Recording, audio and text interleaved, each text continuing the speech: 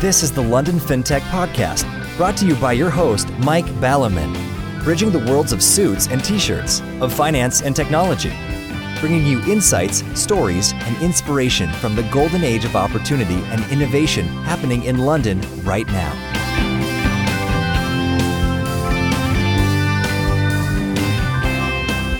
Hi, this is Mike Ballerman, and this is London FinTech Podcast, episode 183, brought to you in association with Smart Pension and the enlistedboard.com, and I'm delighted to be joined today by Yusuf Ozdalga, partner at QED Investors, to talk about what kind of value add most helps founders and their companies. Or, metaphorically speaking, what sun, what rain, and what compost will make your trees fruit better and faster.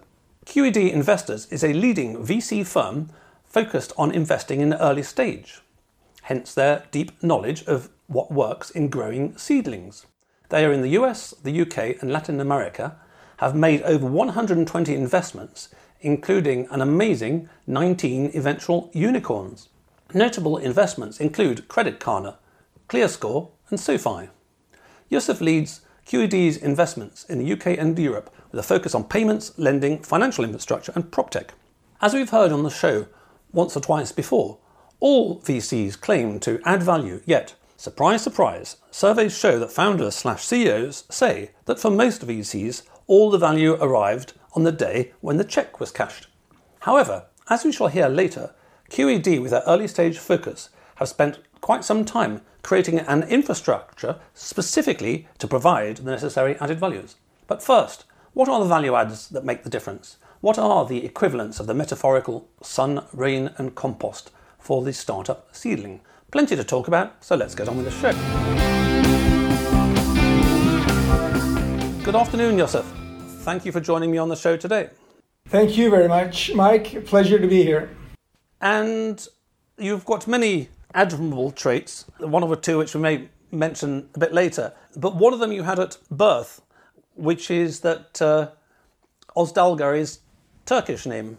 Yes, that's correct. So my heritage is Swedish-Turkish. My mom is actually Swedish. My dad is Turkish.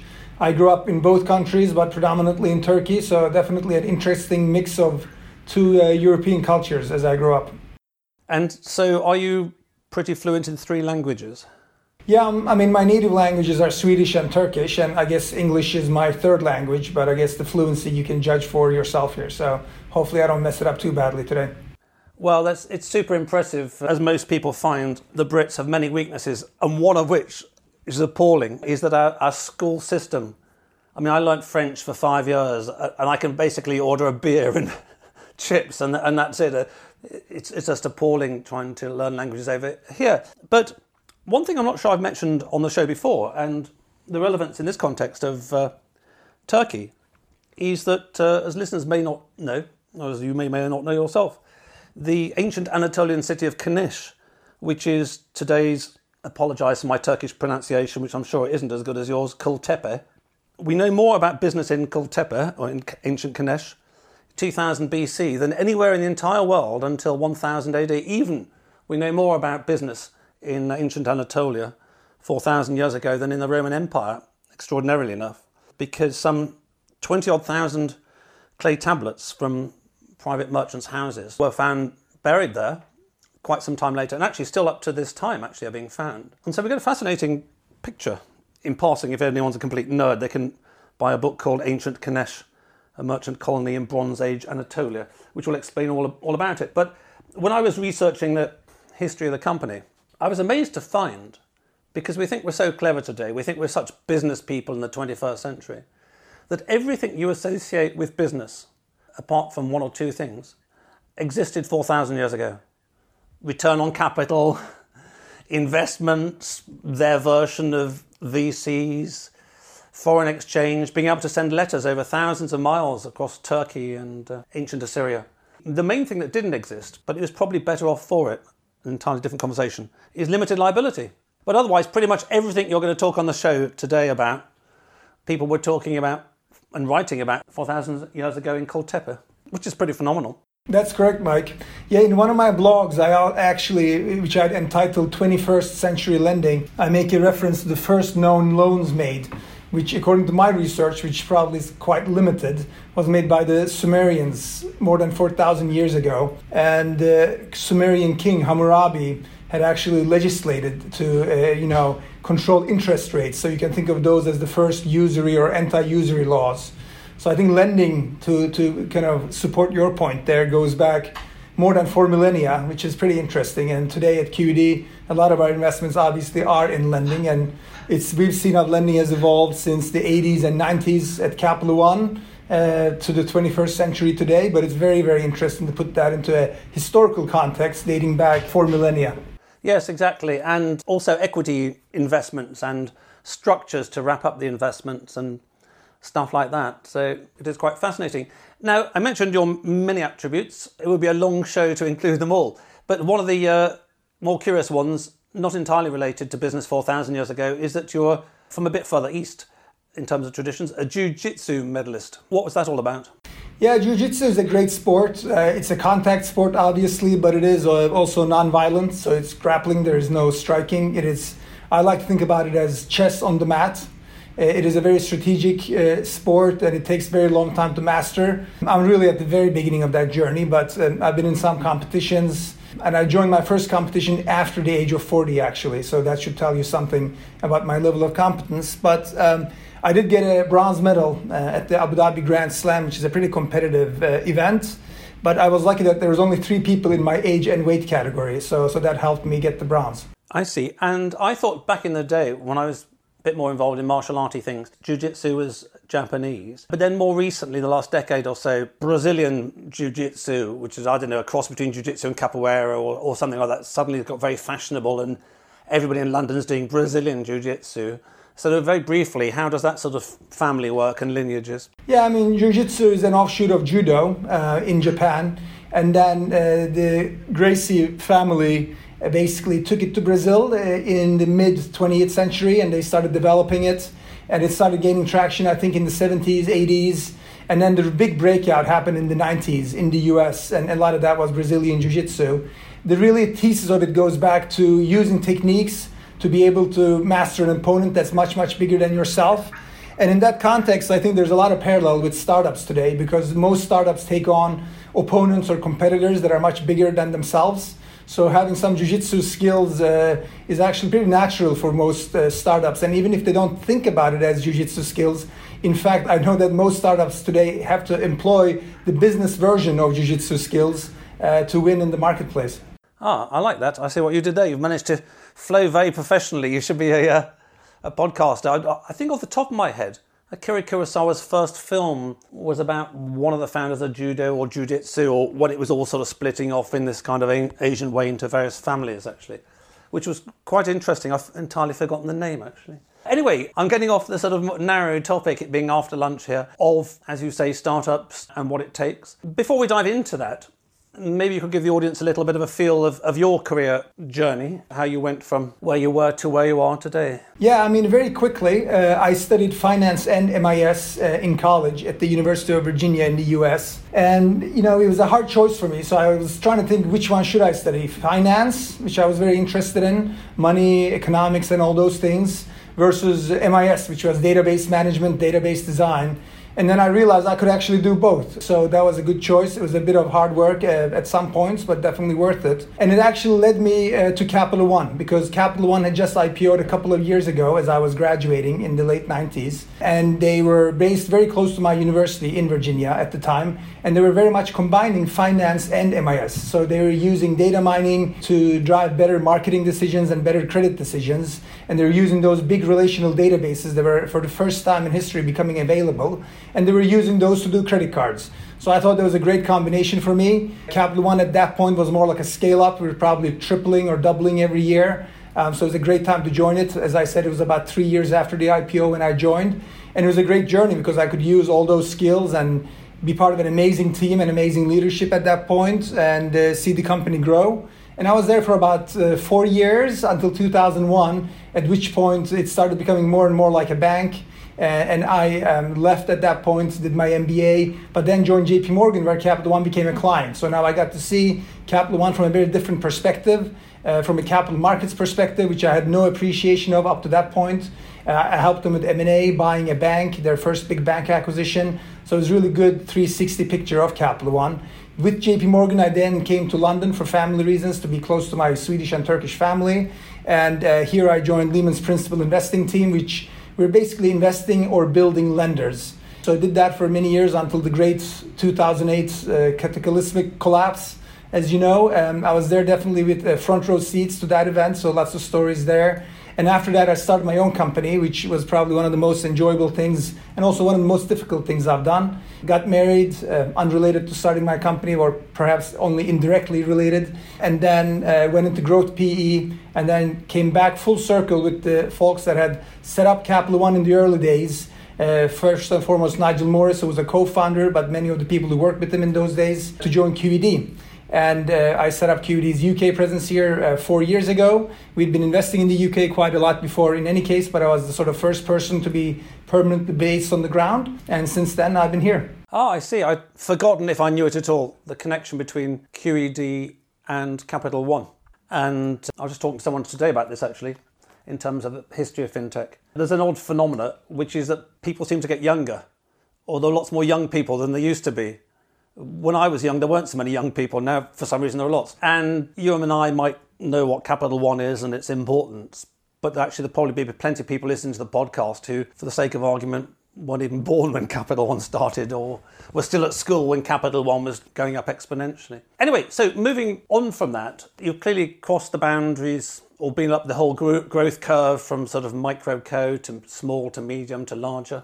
But before we get into the more nuanced perspective in terms of what firms and what founders need along that curve, just in terms of my simple metaphor of sun, rain and compost are very helpful for fruit trees, what do you think the sort of main value adds that founders need based on your direct experience of having done it? That's a very good question. And thanks for pointing out the Capital One connection there. We think of Capital One as the first fintech, but you can have many claimants to that title. But in our view, we were definitely one of the first ones, and today valued at about 50 billion or so. I haven't checked recently.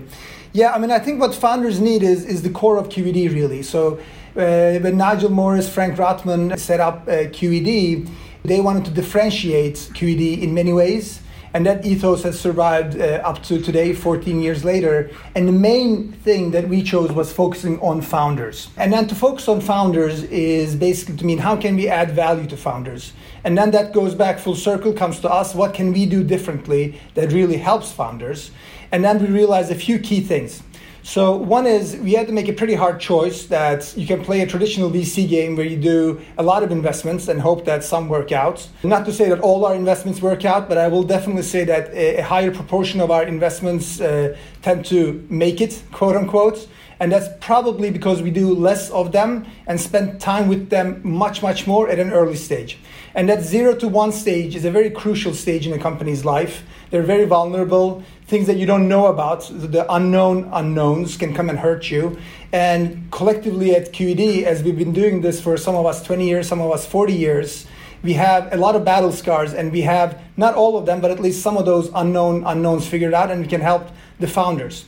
And that's not to say that other VCs cannot do that, but if you are on 15 or 20 boards, it becomes a lot more harder to do that. And then the tendency very easily becomes to just show up to the board meeting and say, share your expertise or say increase revenue, decrease costs, whatever it is. We try to spend a lot of time with the companies outside of board meetings as well. And we feel like to make that happen, we make a big sacrifice, which is we do less deals. And that has implications for us, as you can imagine. It's a hard choice to make, but we choose to do that. So that's the first thing we do. So just on that one, a typical VC fund might have 10 to 15 investments and hope sort of one knocks the ball out of the park and another couple do okay and the others go bust. What would you say the random stats are for the industry as a whole compared to your fund and how many invest? Yeah, it really varies across time, and it really varies across a lot of funds. I have a lot of statistics of QED. I think we've had a particularly good run in the last 5-6 years. In general, if you look across the 14 years we've been investing, I think it's been close to 140 or so investments we've made. About 2/3 of them actually make it into some shape or form. Some of those obviously become unicorns. So we have 19 unicorns out of those investments, which is a good statistic and a good track record in terms of what we've been able to accomplish and what the founders have been able to accomplish. But in general, 2/3, even if they're not unicorns, do make it into something. And something that could be a 500 million exit, which is still very formidable, but not a unicorn. Sometimes that could be a 40 million exit, but if you got in early enough, that's a decent enough outcome for us and a great outcome sometimes for the founder. Yeah, so, I mean, just putting that to context, in a recent podcast on angel investing, Richard Hargreaves, who's got a few decades of experience, I think it was something like 1/3 of your investments give you some money back. In your case, 2/3 do. In your case, just under 15% actually turn into a unicorn, which is astronomical return. So your business model has been to spend more time with fewer.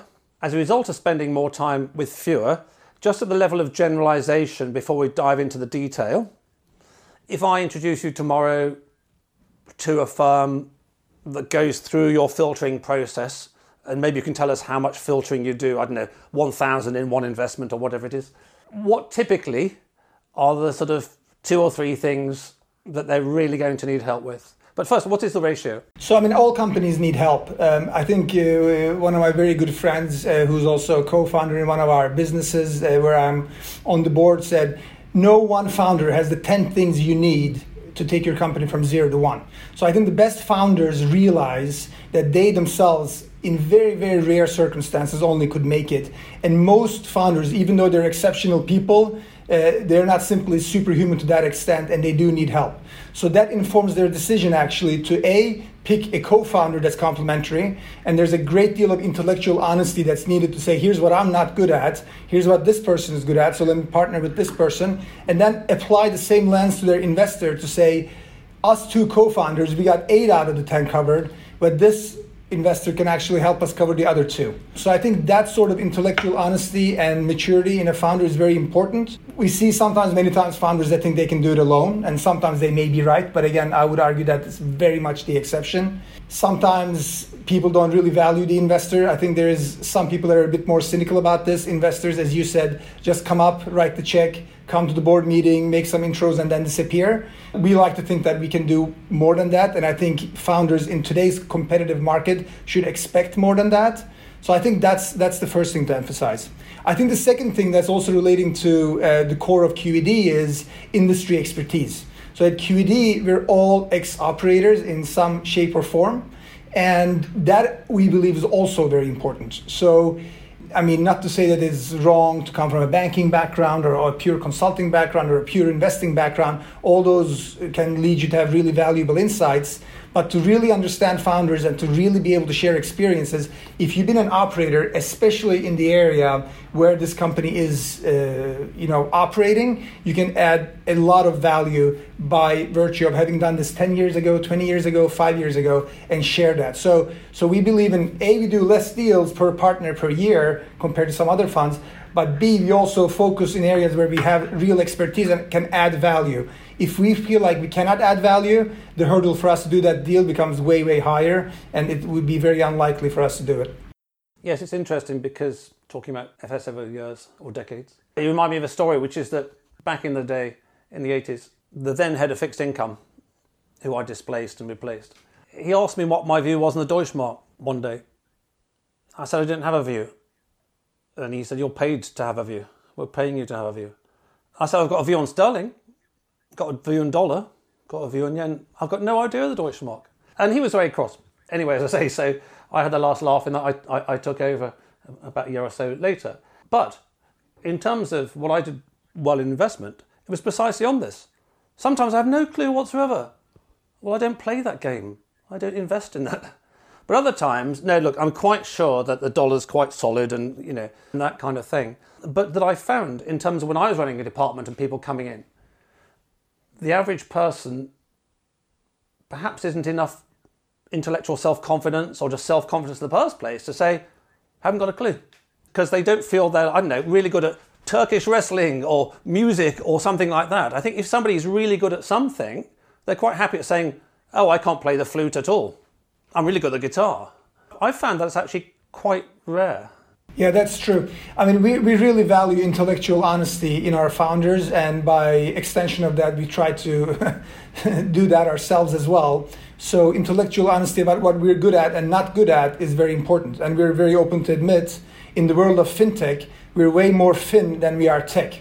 So also, when you go to these, what it takes, the 10 things to go from 0 to 1, the ideal founder for us in many cases is one that's very good at product, very good at tech, knows all that very well, but has some questions about regulation or finance or the lending side of things. Well, that's things that we've been doing for 20, 30, 40 years at a partner level, each one of us. And there we can add a lot of value. So then we become very complementary. So that's also one thing we look for. That's not a rule, by the way, and we don't have rules about these things. But those kind of combinations tend to work out really well because then we're really bringing something to the table and we really look out for those. So we kind of do a bit of lesser deals and be more selective and spend more time with the investments. 2 is like this industry expertise and really bringing that and delivering that for the founders. And then, as you said, 3 is honesty, intellectual honesty, and then one-to-one honesty. So when you speak to founders, it's very easy to say something very typical, go for growth, do this, do that. And the stereotypical answers have a sort of easy way of emerging if you're not careful. But what we try to do is always be very honest with the founders.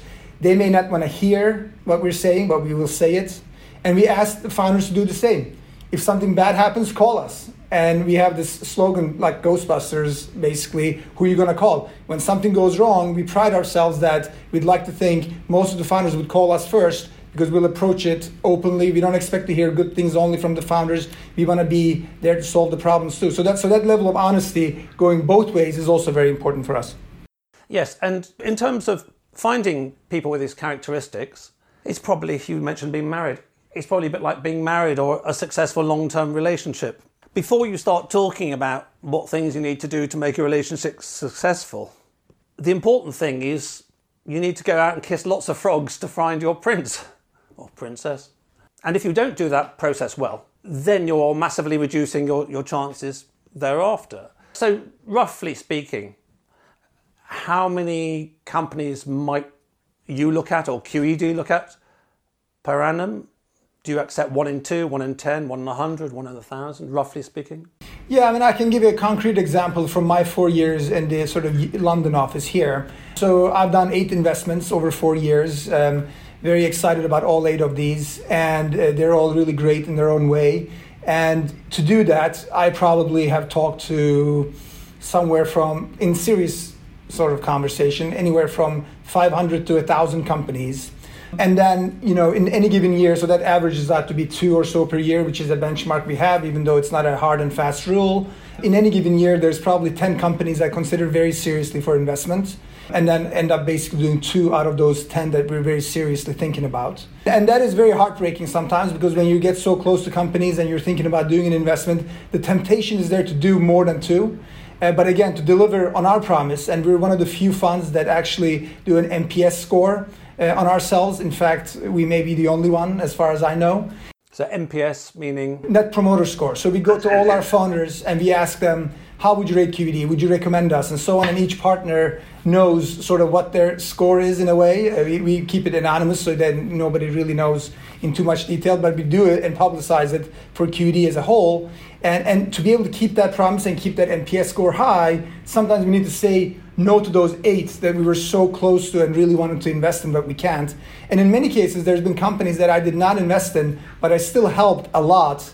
Because once you make it to that sort of top 10 out of a partner's list in a year, I think there's still a very strong attachment and you still go out of your way to help them. So we actually reserve some time, each partner at QED does, to help companies we do not invest in, even though we passed on the investment decision. Right, okay. At which point it's probably a good time to move on from the kissing frogs and looking for princesses, in case your wife ever listens and asks whether you kissed 999 frogs before finding your princess. But one thing that, I experienced in a different way. So recently I had to go through 350 incoming emails to find half a dozen guests. So that's 2%. But I'm not investing in them. But that's a bit tedious, let alone going into the kind of depth of conversation that you do. So it must be quite challenging, or you must need some personal characteristics or mentality or attitude. Maybe it's just trying to help as many people as you can anyway.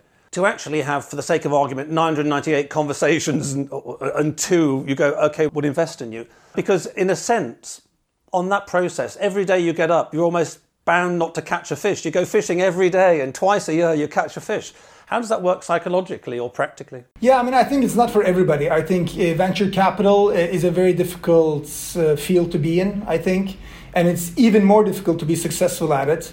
And I'm not going to claim that I'm successful. I mean, I've been doing it for 4 years. Obviously, it's a short time in terms of venture capital. QED has been at it now for 14 years, and I think the track record there is a bit stronger. So we feel a bit more confident claiming that QED definitely is successful in this space. And I think it takes a combination of a lot of different skill sets. So first and foremost, you got to be really interested in businesses and founders and really relate to it.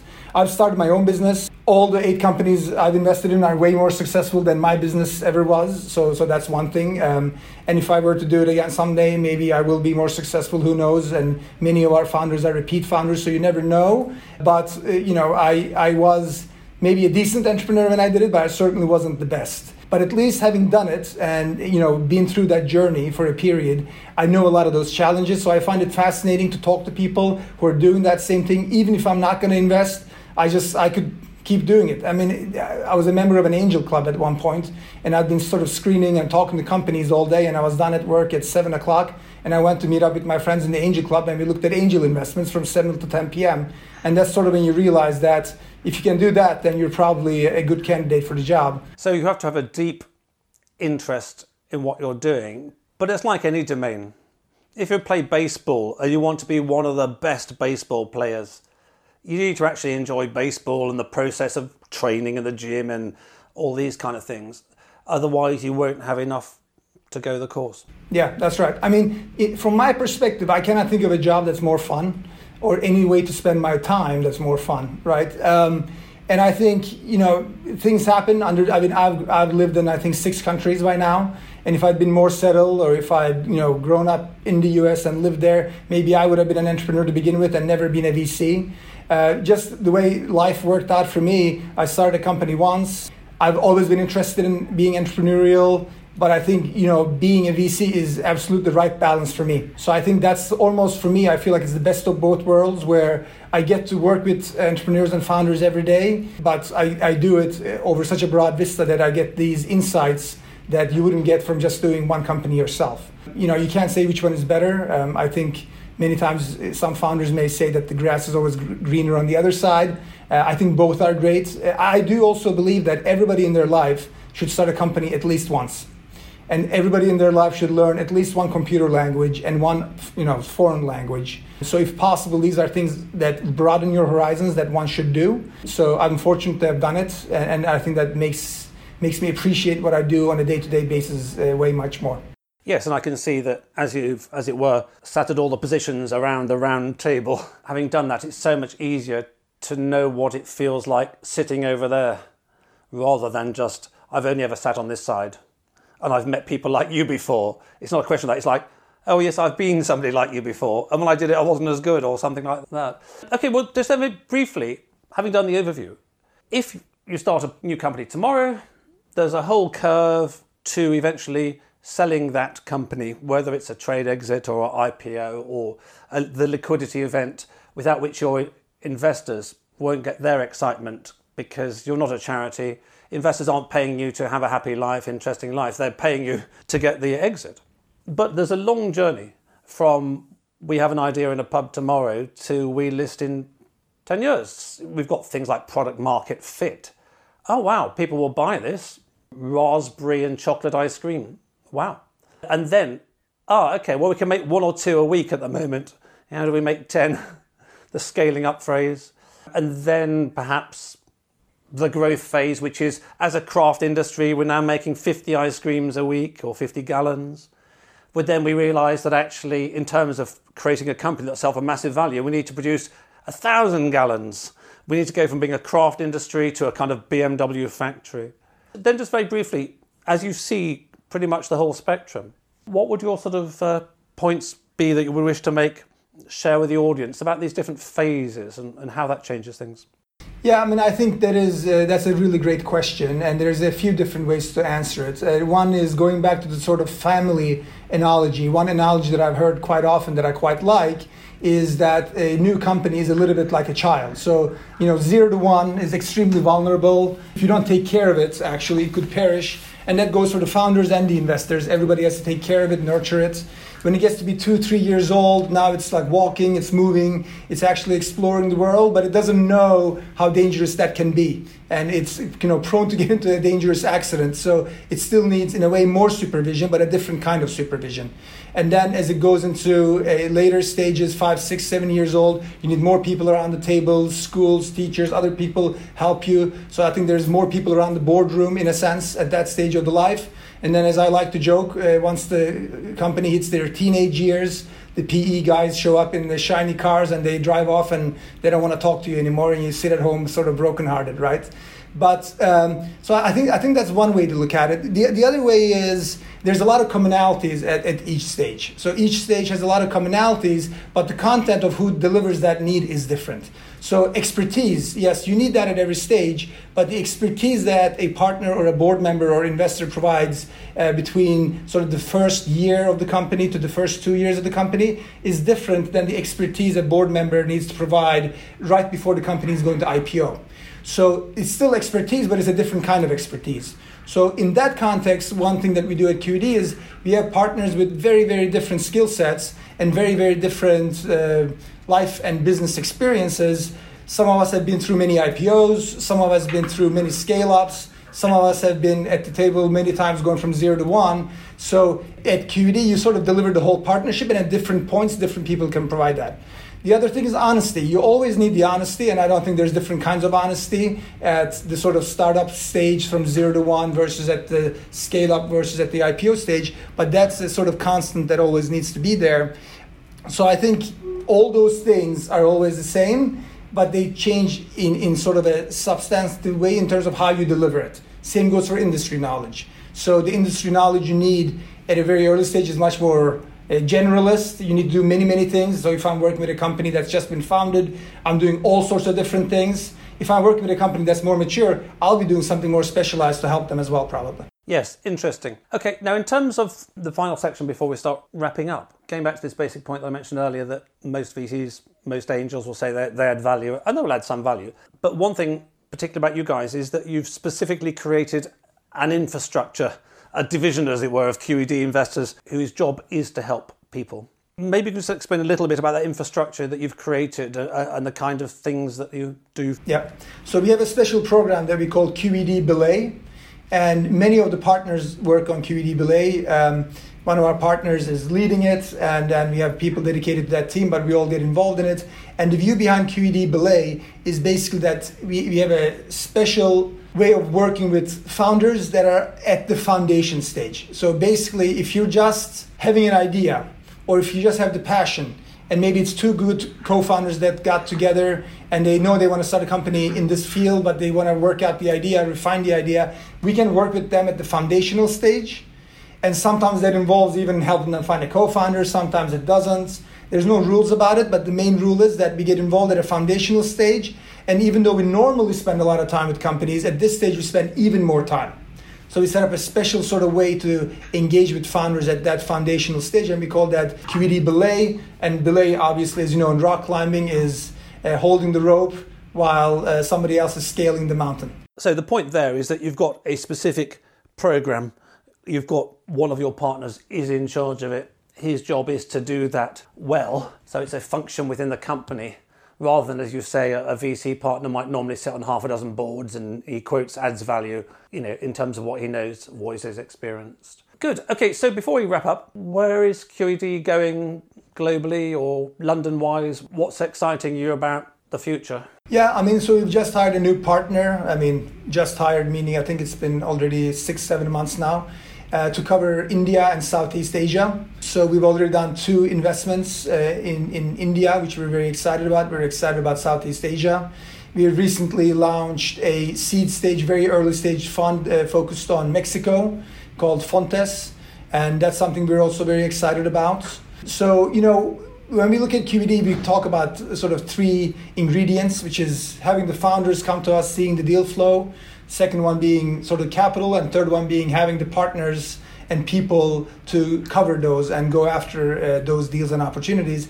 At this moment in time, we feel very fortunate to have all three. We're going after all this globally. We've made investments practically across the globe. I've lost track of how many countries, but LATAM, North America, US obviously, Europe, UK, Southeast Asia, and India now.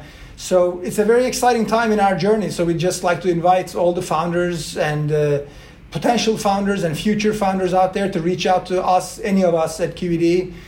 We've launched a new website now as well, so it's been a bit refreshed. You can see all our contact details there, and we'd love to engage in conversations. And we're specialists, so we specialize in fintech and sort of the fintech side of PropTech and things that are adjacent to fintech. So that specialism, if that appeals to you, and if you're looking forward to working with somebody that is very hands-on and committed, then we just encourage anybody to reach out. Good. Okay, so before we wrap up the show, I'd like to thank all the listeners out there and my brand partners of the podcast. Smart is transforming pensions and retirement worldwide. Their leading-edge retirement tech platform propelled them to success in the UK. Now they're operating on 4 continents and working with partners like Zurich and JP Morgan. Find out more at www.smart.co. enlustedboard.com. Resources to help you start making your board an engine of growth today. So you mentioned a little bit about where you're going and what you're after. I mean, one small topic, which is an interesting challenge, and I think particularly for techie type people. It's globalization versus localism. So for the sake of argument, Facebook or Google may look pretty similar around the world. They're very tech. They're not fintech, but I mean, fin obviously varies quite a lot. Equally, we were talking about Sweden and Turkey. If you had a startup in each of those, the business culture is different. There are various kind of things that work in one and the other. America, I always thought, doesn't seem to understand the world particularly well. So one of the things that makes not a lot of sense to me is Americans will talk about Asia and lumping China and India together. I've got a bit of experience of both. Their cultures are very, very different. So how does QED, just briefly, match the globalization, which is similar things are happening around the world in fin and in tech, with localism, which is if you want to do an investment in India or an investment in China, you need people who understand the culture and the context and can judge the people and stuff like that? Yeah, that's a great question.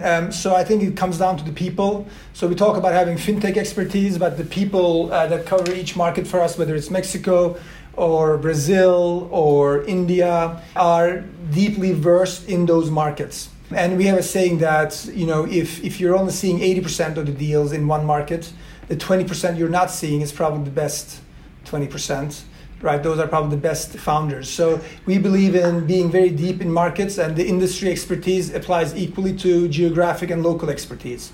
And that's why, we tend to be pretty focused on country by country. How we enter a new country is sometimes accidental. Sometimes we get excited about a founder, a theme, an idea, and we do it. It works out. I believe Nubank, that's now, you've probably read a lot in the press about its recent valuations. It is one of our first investments in Brazil, and we're lucky to do that at that point in time. And it's worked out really well. But then, having entered Brazil with Nubank, we've done a lot of other really, really successful investments there in Brazil and in LATAM broadly. So I think, you build up that expertise geographically, and then you sort of stick to those areas where you know the market well. And then sometimes you do have to invest in new markets, but I think you do that very cautiously. Yes, indeed. It's a kind of spreadsheet. In your rows, you may have payments or lending or something like that. But in your columns, you've got India and you've got China and Sweden, and how it's done varies. And I think one thing that people tend not to appreciate unless they've got international experience of finance, which is that although these days we have things like Basel III, Basel IV, 5, 6, which do apply worldwide, they can apply very differently in different countries. And that finance per se is actually not a thing, but it's a social construct. Hence, fintech in China is very different from fintech in the US, which is quite different from the UK, which is quite different from Europe. But I guess that just adds to the interest of doing it. If it was completely homogeneous, it'd be a fairly sort of dull world. So before we wave goodbye to the audience, is there anything else that we haven't particularly covered about the topic or QED that springs to mind, Joseph? No, I think we've covered it pretty well. Obviously, it's hard to get to know any one topic in a short period of time, but hopefully this has been helpful. Yeah, and thanks a lot for hosting me here, Mike. Well, it's been a great pleasure. I'd forgotten if I ever knew it, the connection between Capital One and QED, and you've been very modest, because I remember back in the day, talking 1980s, Kleinworts had an early stage investment unit. And in terms of the famous Top Gear phrase, how hard can it be? Very early stage investment is much harder than you can imagine. However, results speak for themselves, and I think this shows that one of the things that QED has been successful is adding value. Because no way, if you're a monkey walking to casino, throwing some chips at the roulette wheel of early stages, are you going to get anything like 2/3 of those win somewhat. So it's a great job you guys have been doing, and long may it continue. And thank you for sharing yourself some insights into your world, which I hope will help the listeners at whatever stage they're at. And you can also, I'm sure, reach out to QED, and if you're very lucky, maybe you'll get their help one day and be one of their unicorns. So thank you very much for that. Thank you, Mike. Pleasure is all mine. Thank you so much for your time. Thanks for listening. If you're in need of a non-executive or advisory director with deep expertise, experience and contacts in the worlds of both traditional FS and fintech, or unique insight into how to make your board an engine of growth today, contact me at mike@mikeballiman.com. If you just need one-off advice in these areas, via clarity.fm/mikeballiman. We could sit in a bender all day, watching the firelight dance, watching the firelight dance. We could walk in the mountains before dawn, watching a happy moonrise, watching a happy moonrise.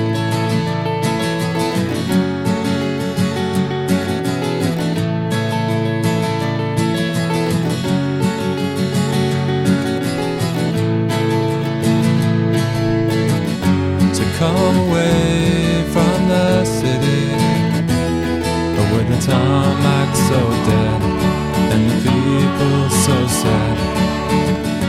Come away from the city, with the faces so grey, with the pain of the everyday.